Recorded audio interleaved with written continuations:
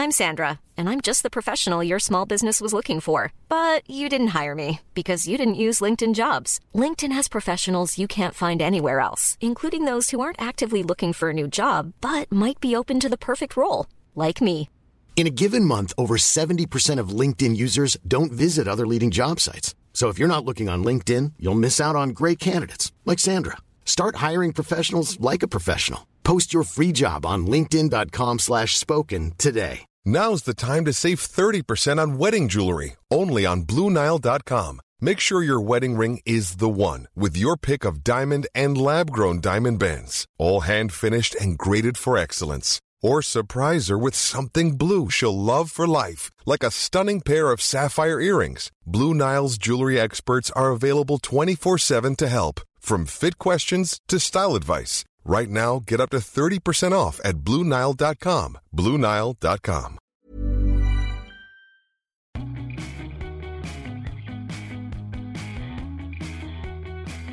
Hey everyone, welcome back to EU Confidential, the #1 EU news and politics podcast. You're listening to Ryan Heath, your host, and it is going to be a great episode this week. Obviously, the German elections really exploded on the weekend. So Angela Merkel, she won, but is it really a victory? The hard work is just beginning for her as she struggles to form a new coalition government and has to deal with the far right. Emmanuel Macron, the French president, wasted absolutely no time rushing to fill the political vacuum left by Merkel's poor performance. He delivered a speech that went for nearly 2 hours at the Sorbonne University in Paris Tuesday, and it was jam-packed with ideas on how Europe should operate after Brexit. It was certainly creative, but maybe not the creativity that Theresa May was hoping for when she called for that creative thinking in her own Florence speech last week. Now, the big issue this weekend coming up is going to be the vote for independence in Catalonia, Spain. So that's where we're putting our big focus in this week's episode. We're going to hear from both sides of the debate and the difficulties Politico has had in covering it because of the intensity of feelings on each side. And in our Dear Politico advice section, we help out someone who recently heard a British journalist incorrectly refer to the UK being taken to the European Court in The Hague. We help them figure out, how can you correct someone without causing offence?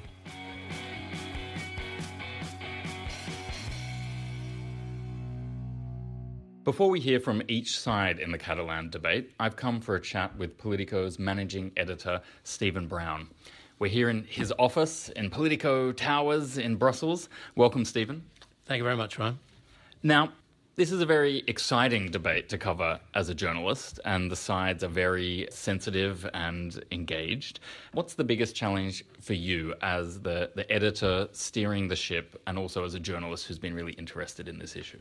Yeah, it's a good question. I think the biggest challenge is to make people see that we're being impartial. We're absolutely confident that we're being impartial. But of course, any article that we write that puts forward the separatists' argument is one too many for the Madrid government's point of view, and vice versa. So we just have to make absolutely sure that if we're putting out one story about the separatists, then we'll put out another one about the constitutional point of view. It's a difficult balance. It's not difficult to be impartial. You know, we have no skin in the game.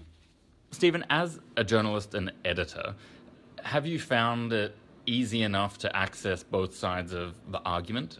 I mean, my impression is that the Catalans have been pretty slick and that it's been a little bit difficult to get a face and a voice to some of Madrid's arguments when we try and cover this. What's your perspective? In the 2 years since this debate has become really a live issue, we've been approached at lots of different levels by the Catalan separatists. So the regional government has made their president available for us at least twice. Regional parliament, we spoke to the head of the Catalan parliament yesterday. The grassroots movements, they've all been in here, into our offices in Brussels, not waiting for us to go to them, which we've also done. And we've tried to get the Madrid government to get us senior people, including the Prime Minister, talk to us about it, and they haven't done so far. That tells you quite a lot. You do slightly get the impression that they hoped the whole thing would go away. They came out with all of these legal arguments, which are, constitutional arguments, absolutely good, strong arguments. But they never really seem to have been able to put a face to the no campaign. So the C campaign, the yes campaign, they've got lots of people they can put up. They argue with passion. Obviously, they've got an advantage because they're the ones proposing change, and that's always a much more appealing argument for journalists, for headline writers, than arguing for status quo. But you do get the feeling that Madrid could have come up with a face for the no campaign and perhaps a more emotional campaign. We've pointed out to them when they've lobbied us that arguing with the facts is fine, but you've got to appeal to the emotions as well. Now, there's also Brussels angles here as well. Do you think it's the rule of law issue that's really preeminent in the minds of EU decision makers as they studiously avoid trying to intervene? Or is it more a fear of the domino effect, that if something goes wrong in Catalonia, that it can happen in a bunch of other regions where there is a movement for independence? Well, I think they definitely do not want to be seen undermining in any way the constitutional rule in Spain. And that's been the position of most of them. One or two of them have slipped. Juncker came out with a statement talking about the fact that he would respect the outcome. That's clearly not what Spain wants to hear him say, and I think he toned down that statement afterwards. Oh, there was definitely a bit of a spin army that came out. You know, the second he slipped out with that comment, we were then all told and pressured to understand that what he really meant was X, Y, Z rather than the words he said. Too late, though, because the separatists are already using it. So he said it. And then I think Hungary also came out and said something to similar effect. But I think it's also there is a large degree of concern about this spreading. So it could spread within Spain. You know, the Basque situation is at the moment, in its best situation for many, many decades. The region's doing economically well, but also the whole separatist debate there has calmed down an awful lot. And even the ETA have disarmed. But there are countless regions, including Flanders, where I live, where any sort of encouragement for the Catalans could be seen as implied encouragement for separatist groups around Europe. We've already got, Brexit. We've already got enough tension, enough centripetal force throwing away, countries from the centre. It's clearly not the time for them to be dealing with this. Let's broaden the scope out a little bit now. You're someone who has covered a lot of politics in Latin and South America, for example, and also other countries across Europe. Does this debate and the independence movement for Catalonia, does it resemble anything else that you've seen? Do you get a sense of where this is going to go after the vote based on your previous experiences with these sort of debates? I can honestly say that this is one of the first occasions where I've been totally defeated and being able to predict it. I've predicted the way things would go in the past and been completely wrong. This time I don't even have a prediction, because you're asking people who are in the middle of this debate what's going to happen on Monday, on Sunday, and they have absolutely no idea. So I think it's very, very difficult in that the two sides seem to have absolutely nowhere where they can talk to each other. There are no compromise on the basic points possible. Whereas in all the other political sort of conflicts that I've covered, generally you can see that there is some sort of space for a negotiated outcome. I see no space at the moment in this Catalan question for a negotiated outcome, and that's pretty bad news for Spain. Well, there you have it, listeners, from our managing editor, Stephen Brown. Now it's time to hear from representatives of each side of the debate so you can decide for yourselves where you stand. And first up, this is Jorge Toledo, the Spanish Secretary for European Affairs.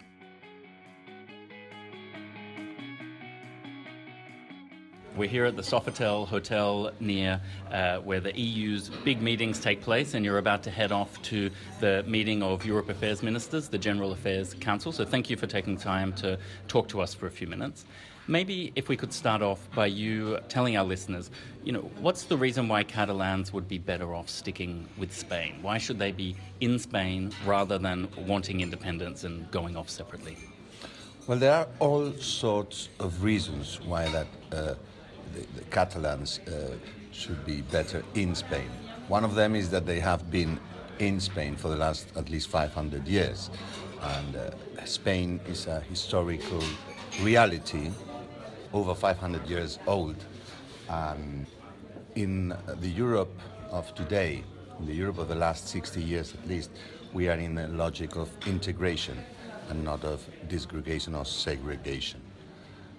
All sorts of economic, social, cultural. Over 500 years, ties have been created between Catalans and the rest of Spaniards. Over 30-40% of the population in Catalonia comes from the rest of Spain. The rest of Spain is the biggest market. And are you worried for what will happen to those Spaniards, the ones who don't identify as Catalan, but are living in Catalonia and could be cut off after the vote? Well, I'm not worried because independence is not going to happen. Very clear answer. But will we get to a point where we see armed officers and tanks stopping people from going into polling places? No, I don't think so. But what I'm sure is that, and President Rajoy has already stated it, we will use all the instruments that the law has to stop illegal acts being performed. As you can see, the reaction has been very proportionate to an unprecedented challenge to the law.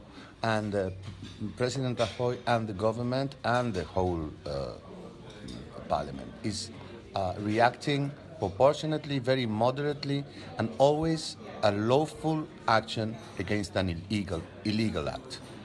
That's the way we are proceeding. And if you have the law on your side, is there a chance that this is a political failure rather than a legal failure? And I'm thinking now around the situation where the Spanish Constitution agreed in 1978. Clearly, that's the law that takes precedence in this situation. But half of the people in Catalonia, they weren't born in 1978. Some of them feel a little bit tied to a process that they don't feel they can affect. So is there a political solution that you can pursue to, diffuse the situation, to give perhaps more autonomy to Catalans, to renegotiate the budget situation so that even if you win legally, you don't fail politically? You're absolutely right. It is an absolute political failure by the side of the Catalan government and some part of the Catalan parliament. They have been incapable of finding legal solution to a problem that has been in part created by them.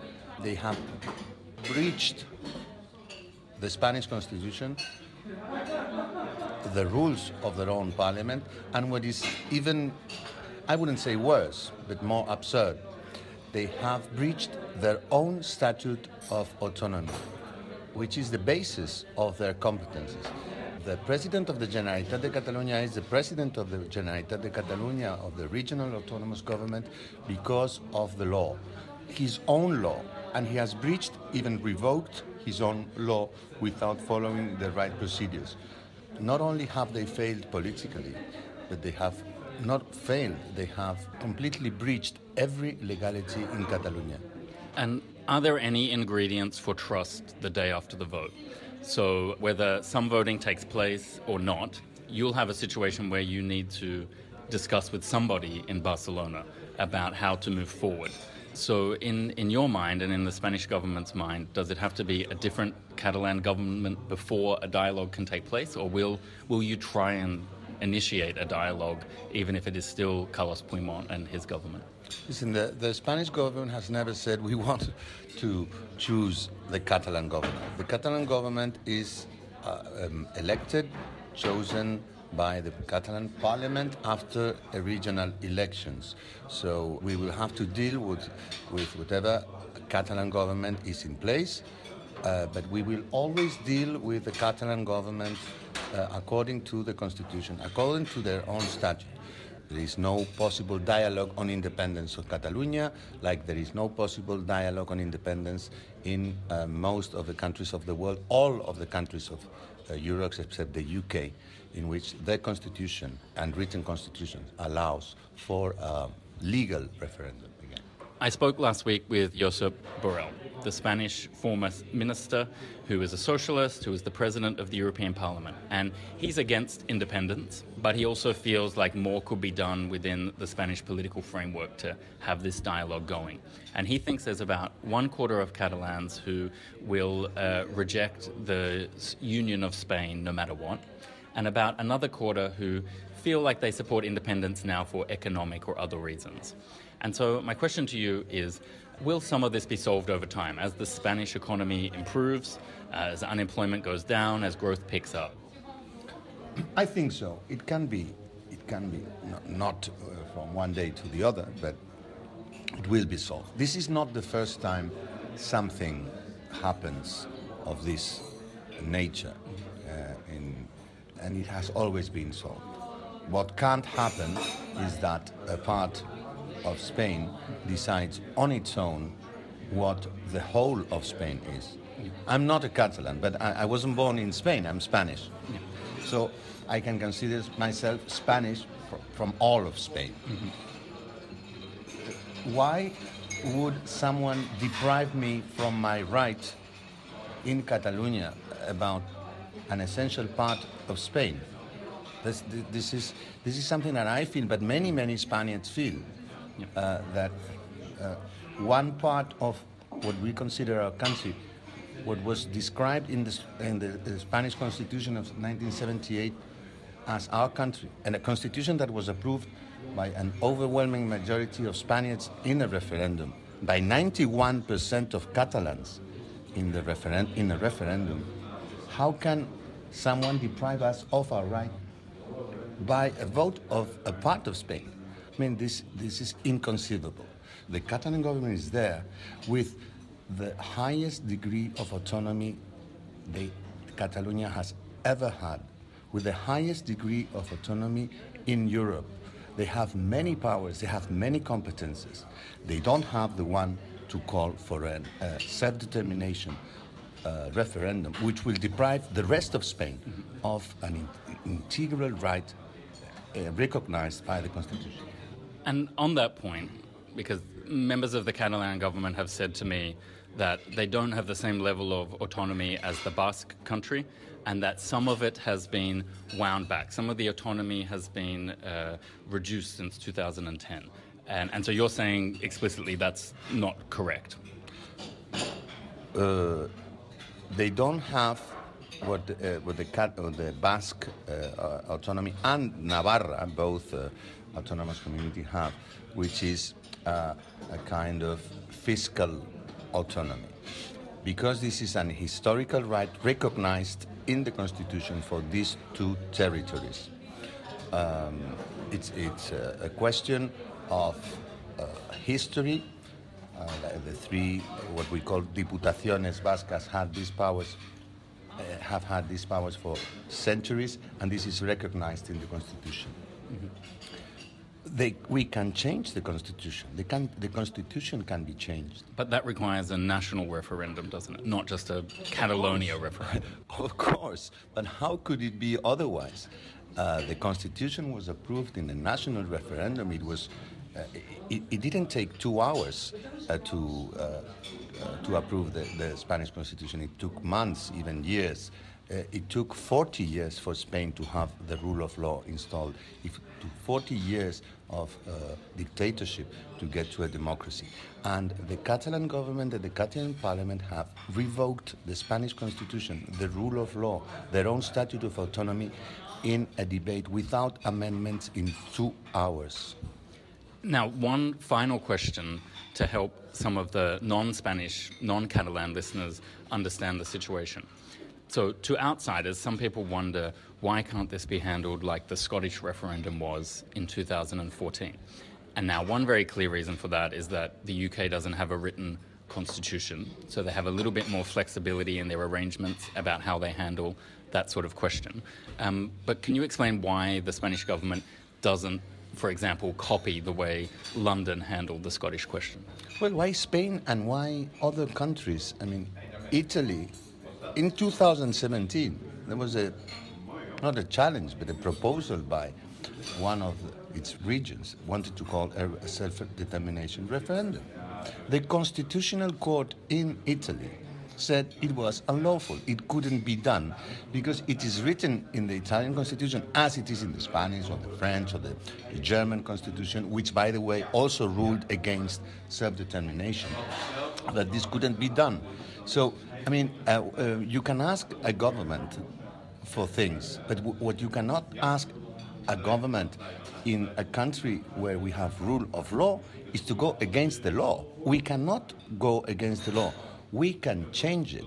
I remember a long time ago, 1962, President Kennedy was faced with a challenge by a governor when a governor refused to abide by a Supreme Court ruling and to admit black student in the University of Mississippi. The governor was claiming that the people of Mississippi didn't want this to happen. But in a famous speech, President Kennedy said that it was a basic principle of the United States of America and of freedom to abide by the law.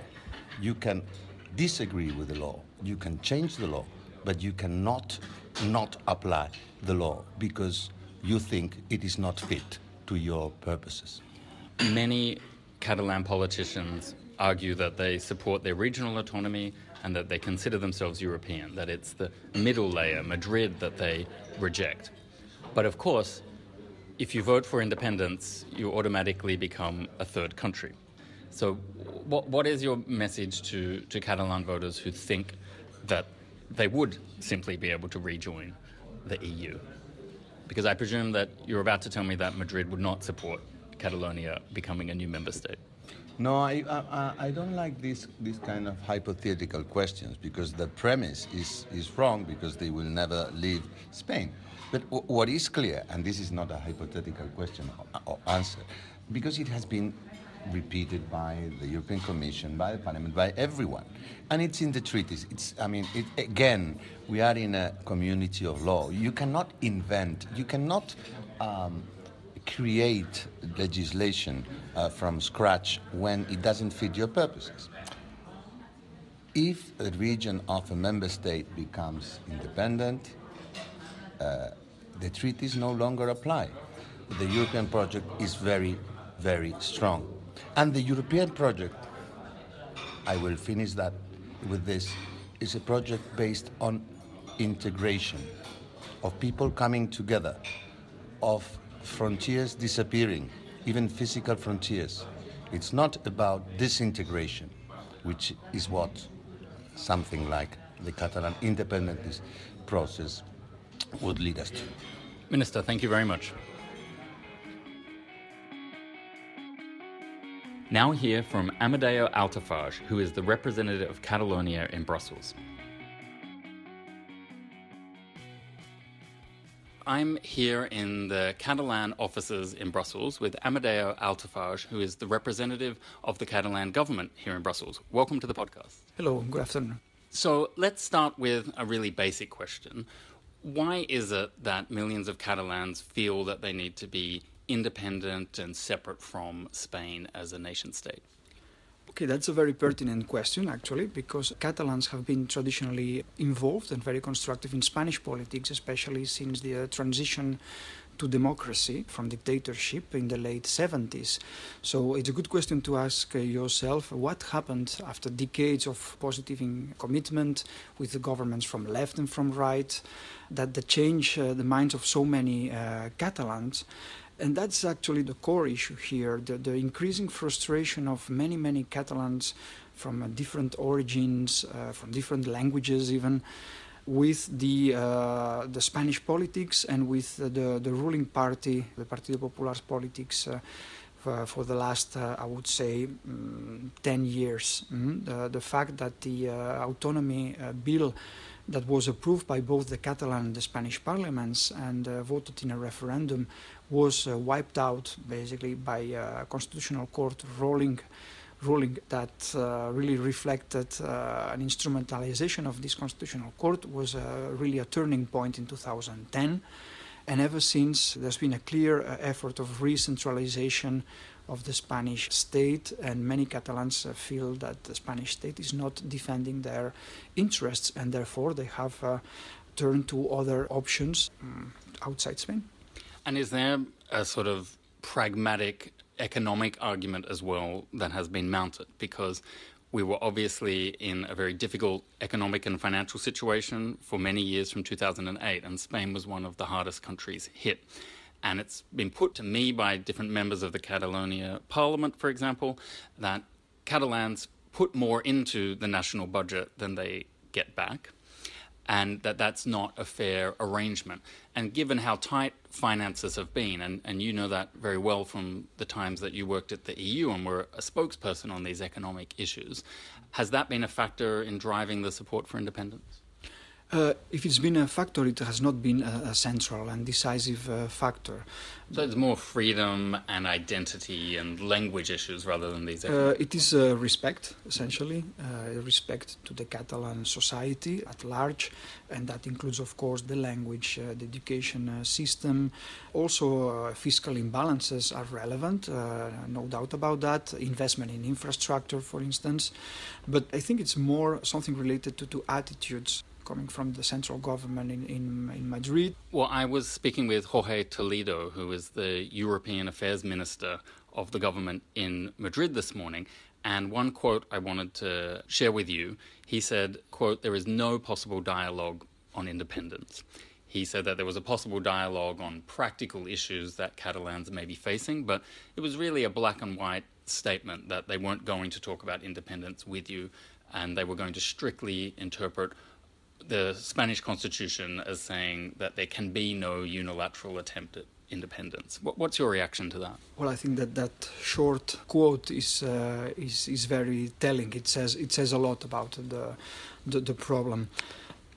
Basically, this is a political challenge, and it should be addressed through politics. And it's been addressed by all means, the judiciary, the police forces, undercover operations, etc., but not through politics. And that's the core issue, essentially. It is really unfortunate, and it's, as you say, it's a black and white, passionate, macho Latino approach, if you want. It's not rational at all, because I think that most of the tensions could have been diffused years ago, and the issues could even have been fragmented, the problems, and addressed through negotiations, through talks. And is there any way now to diffuse the tensions? If the Spanish government in Madrid said, you can have a national referendum where all Spaniards get to vote on whether to change the constitution and allow Catalonia to consider independence, would something like that satisfy the government and the mood amongst the people who want independence?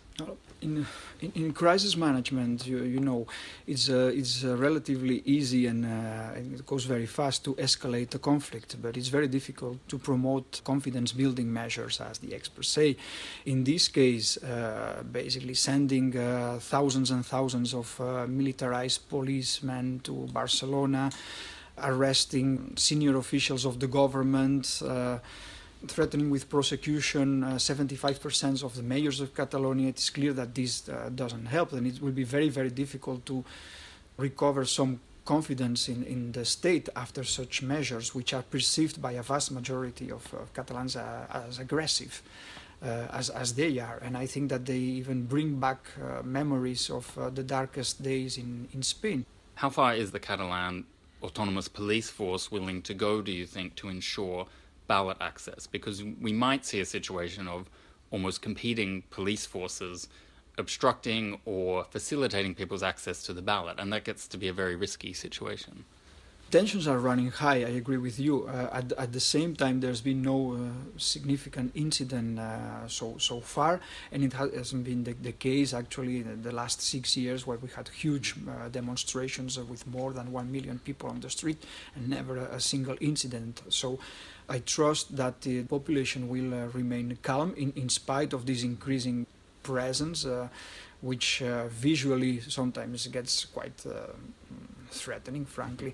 What is scary is that we don't see any political project coming from Madrid for Catalonia. So whatever happens on October the 1st, there will be a new day on October the 2nd, and Catalans should, even those who want to stay in Spain, are entitled to ask for a perspective, for scenarios, for options for Catalonia to evolve in Spain. But more of the same is not an option for a vast majority of Catalan people.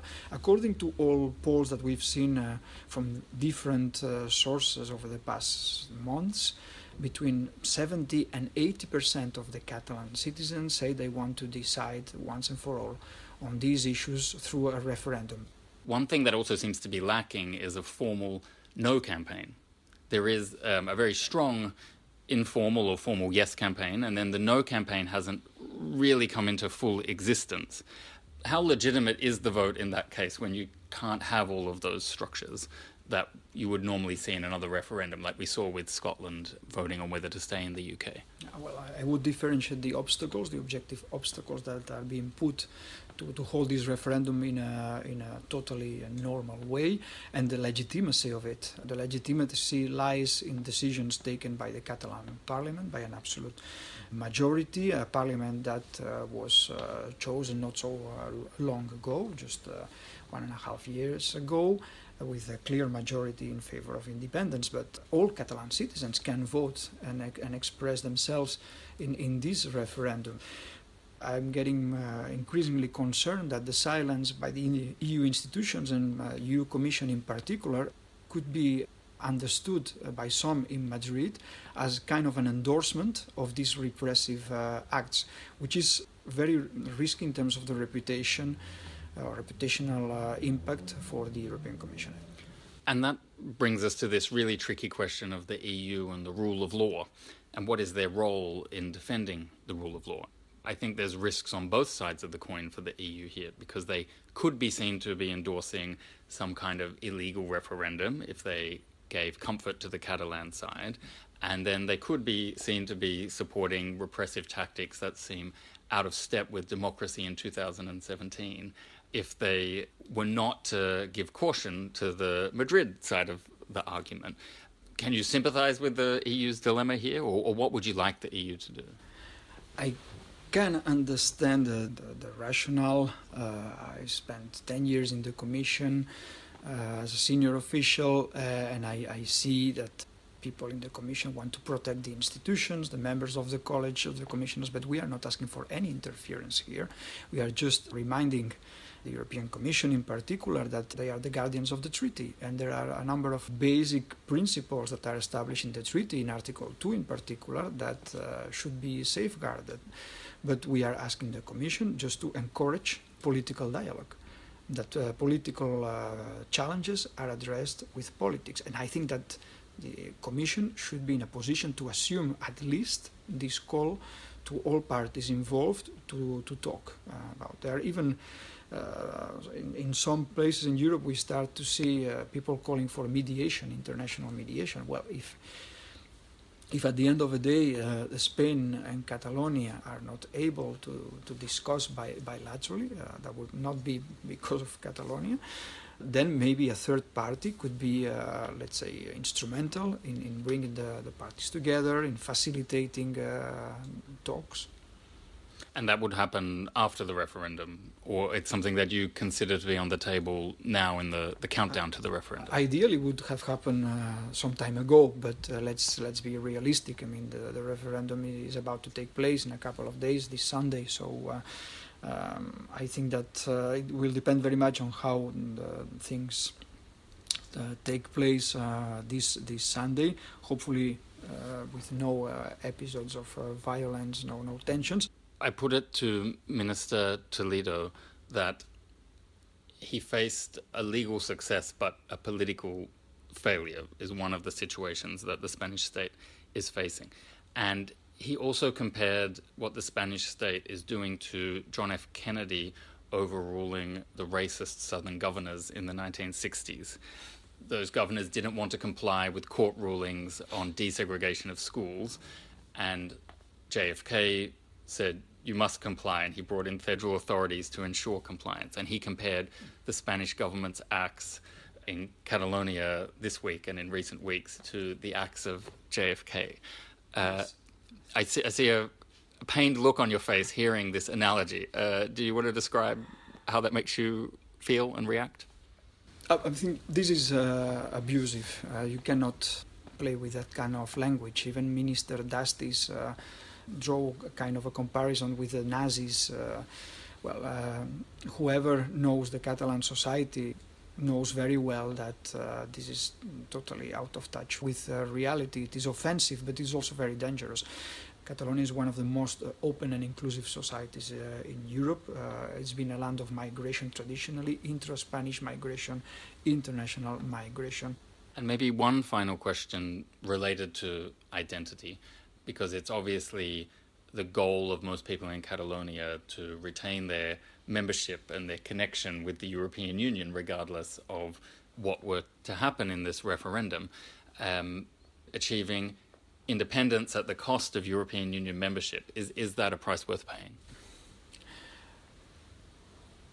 I don't think you have to make a choice. Catalans are clearly a pro-European nation.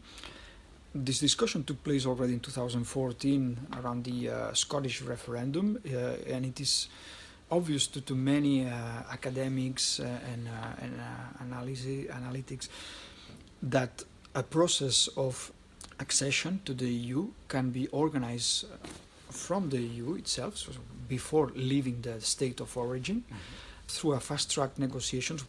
If Spain blocks this solution, I will assume that Spain will not accept the independence of Catalonia, and therefore Catalonia will be still in the European Union. So, and if Spain accepts the independence, I don't see why they would block the membership of Catalonia, because it would be detrimental for its own interests, and not only Spain's interests, but also and perhaps also those who don't identify as Catalan but who are living in Catalonia, because there is that of course 35% of the population who consider themselves migrants into Catalonia, who might find themselves stuck in that moment. Yes, but nationality should not be an issue. Actually, the transitional law that was passed also by the Catalan parliament establishes very clearly that Catalan citizens can hold their Spanish nationality. So nobody is asked to give up on its Spanish nationality.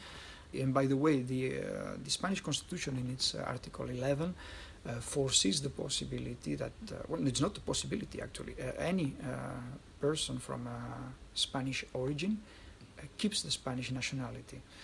So that would not be an issue. And by the way, by keeping that Spanish nationality, they would keep also the EU citizenship. So you could find yourself in a surreal situation where Catalonia, according to some, could be outside the European Union. I don't share that. But all its citizens would be EU citizens at the same time. So it's basically a legal nonsense, and it proves once again that the solution to this kind of issues and geopolitical challenges is always first political and only after legal, and it's an operation of legal framing, basically. Well, there you have it, folks. That was Amadeo Altafaj speaking on behalf of Catalonia, and before him, Jorge Toledo, the Spanish Secretary for European Affairs. Two men with very different opinions on what Catalonia's future should be, not an awful lot of ground for compromise, and now we have just a couple of days before we have the real test on what the people of Catalonia think in the planned referendum on Catalan independence, Sunday, October 1st.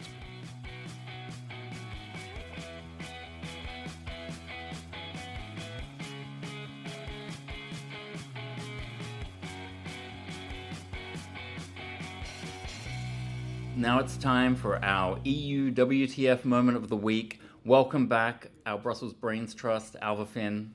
Hi, Ryan. And Lena Rabarus. Hi, Alva. Hi, Ryan. Well, what a week it was. The German elections, they promised to be boring, and they turned out to be explosive.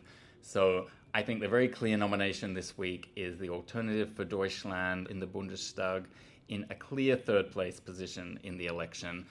Angela Merkel struggling over the finish line to probably become the Chancellor again, and the Social Democrats having a really disastrous evening with barely 20% of the vote. What's your reaction, Alva? So I don't think this is really good for anyone. I think it was very unexpected. So yeah, a lot of change on the horizon, but also we can't say that populism hasn't got a deep root in Germany. It's a kind of a backstep from what happened in France. Yeah, Lena, Merkel, she won even after letting 1 million refugees in, but not quite a decisive victory, was it? Yeah, I mean, it's not a great surprise, given her policies with the 1 million refugees and don't forget the Greek bailout. So more and more Germans, they wanted more Germany, less Europe, and the AfD just came with this answer for them. A very interesting point is to notice that only 34% voted for the AfD just because they didn't want to vote for the traditional political parties. So it's kind of a Trump and Bernie Sanders effect. It's just against the status quo. Certainly. And now I do hope to see the traditional political parties connecting a little bit more with their voters, working together, doing a little bit of more coalitions in order to save Germany. Well, let's think about the personalities here. Martin Schulz was president of the European Parliament. I haven't actually heard anyone say he's got to go, which I find a little bit shocking given the terrible performance. And then also, on the other hand, Angela Merkel, like you were pointing out, in office for 12 years, 2 extremely controversial policies. Is there any other politician that we know of that would have finished first by 13 percentage points in their election if they'd been through all of that? No, definitely not.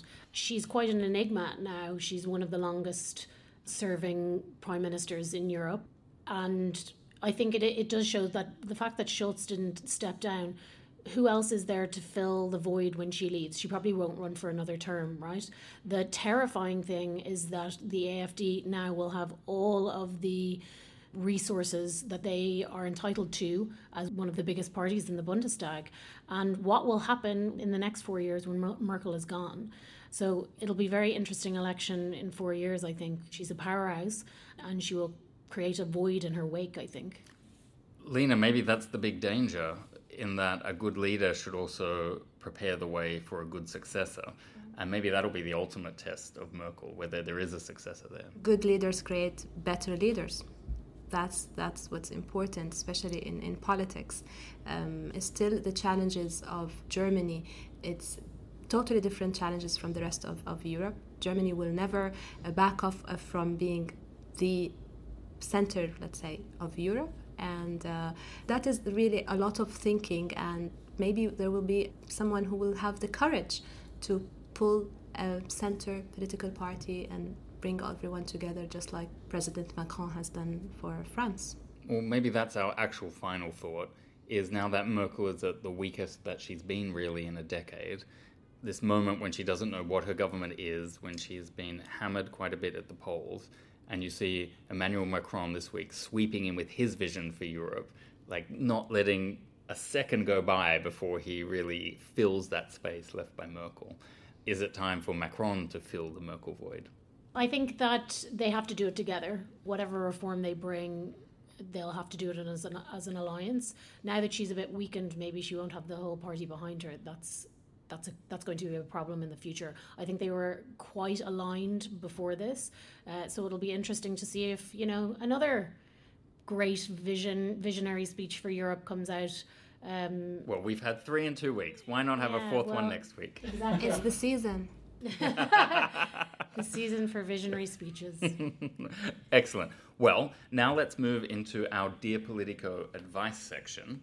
This week we have a very interesting question. I won't say who it comes from. I'll just read out the question. Dear Politico, I have a rather delicate problem. Recently I heard a respected British journalist talk about the UK during Brexit being, quote, taken to the European Court in The Hague, end quote. How can I correct such a prestigious person without causing offence?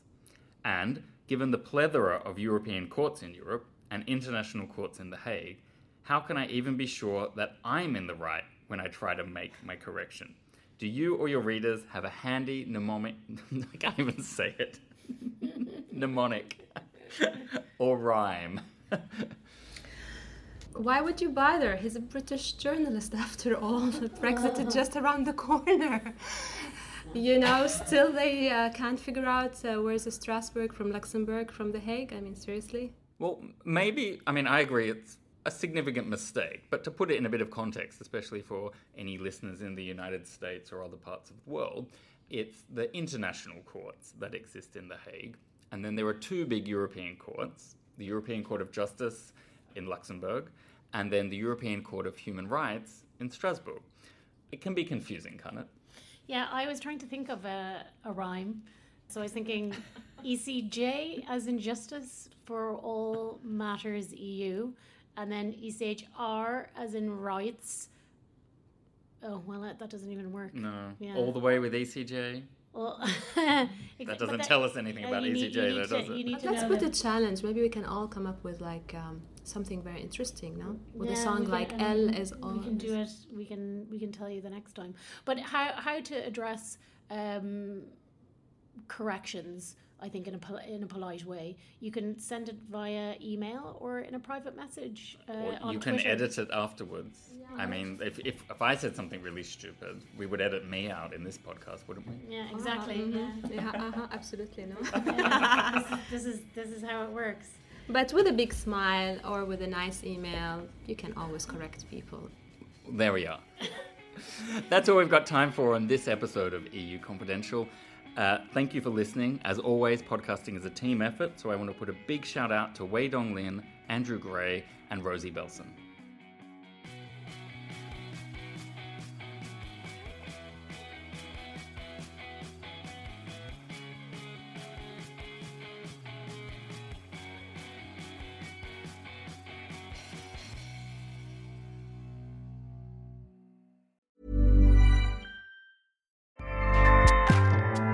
Acast powers the world's best podcasts. Here's a show that we recommend. The Real Housewives is a guilty pleasure for most, but if you're looking to not feel guilty about that pleasure, tune in to Everything Iconic with me, Danny Pellegrino, where I break down all the messy moments and behind-the-scenes antics of Bravo's popular franchise. And on Everything Iconic, I also interview celebrity guests like Kelly Ripa, Keke Palmer, Drew Barrymore, Cameron Diaz, and more about their guilty pleasures, their past work, and so much more. So if you're pop culture obsessed and find yourself watching way too much reality TV like me, tune in to Everything Iconic with Danny Pellegrino, wherever you listen to podcasts.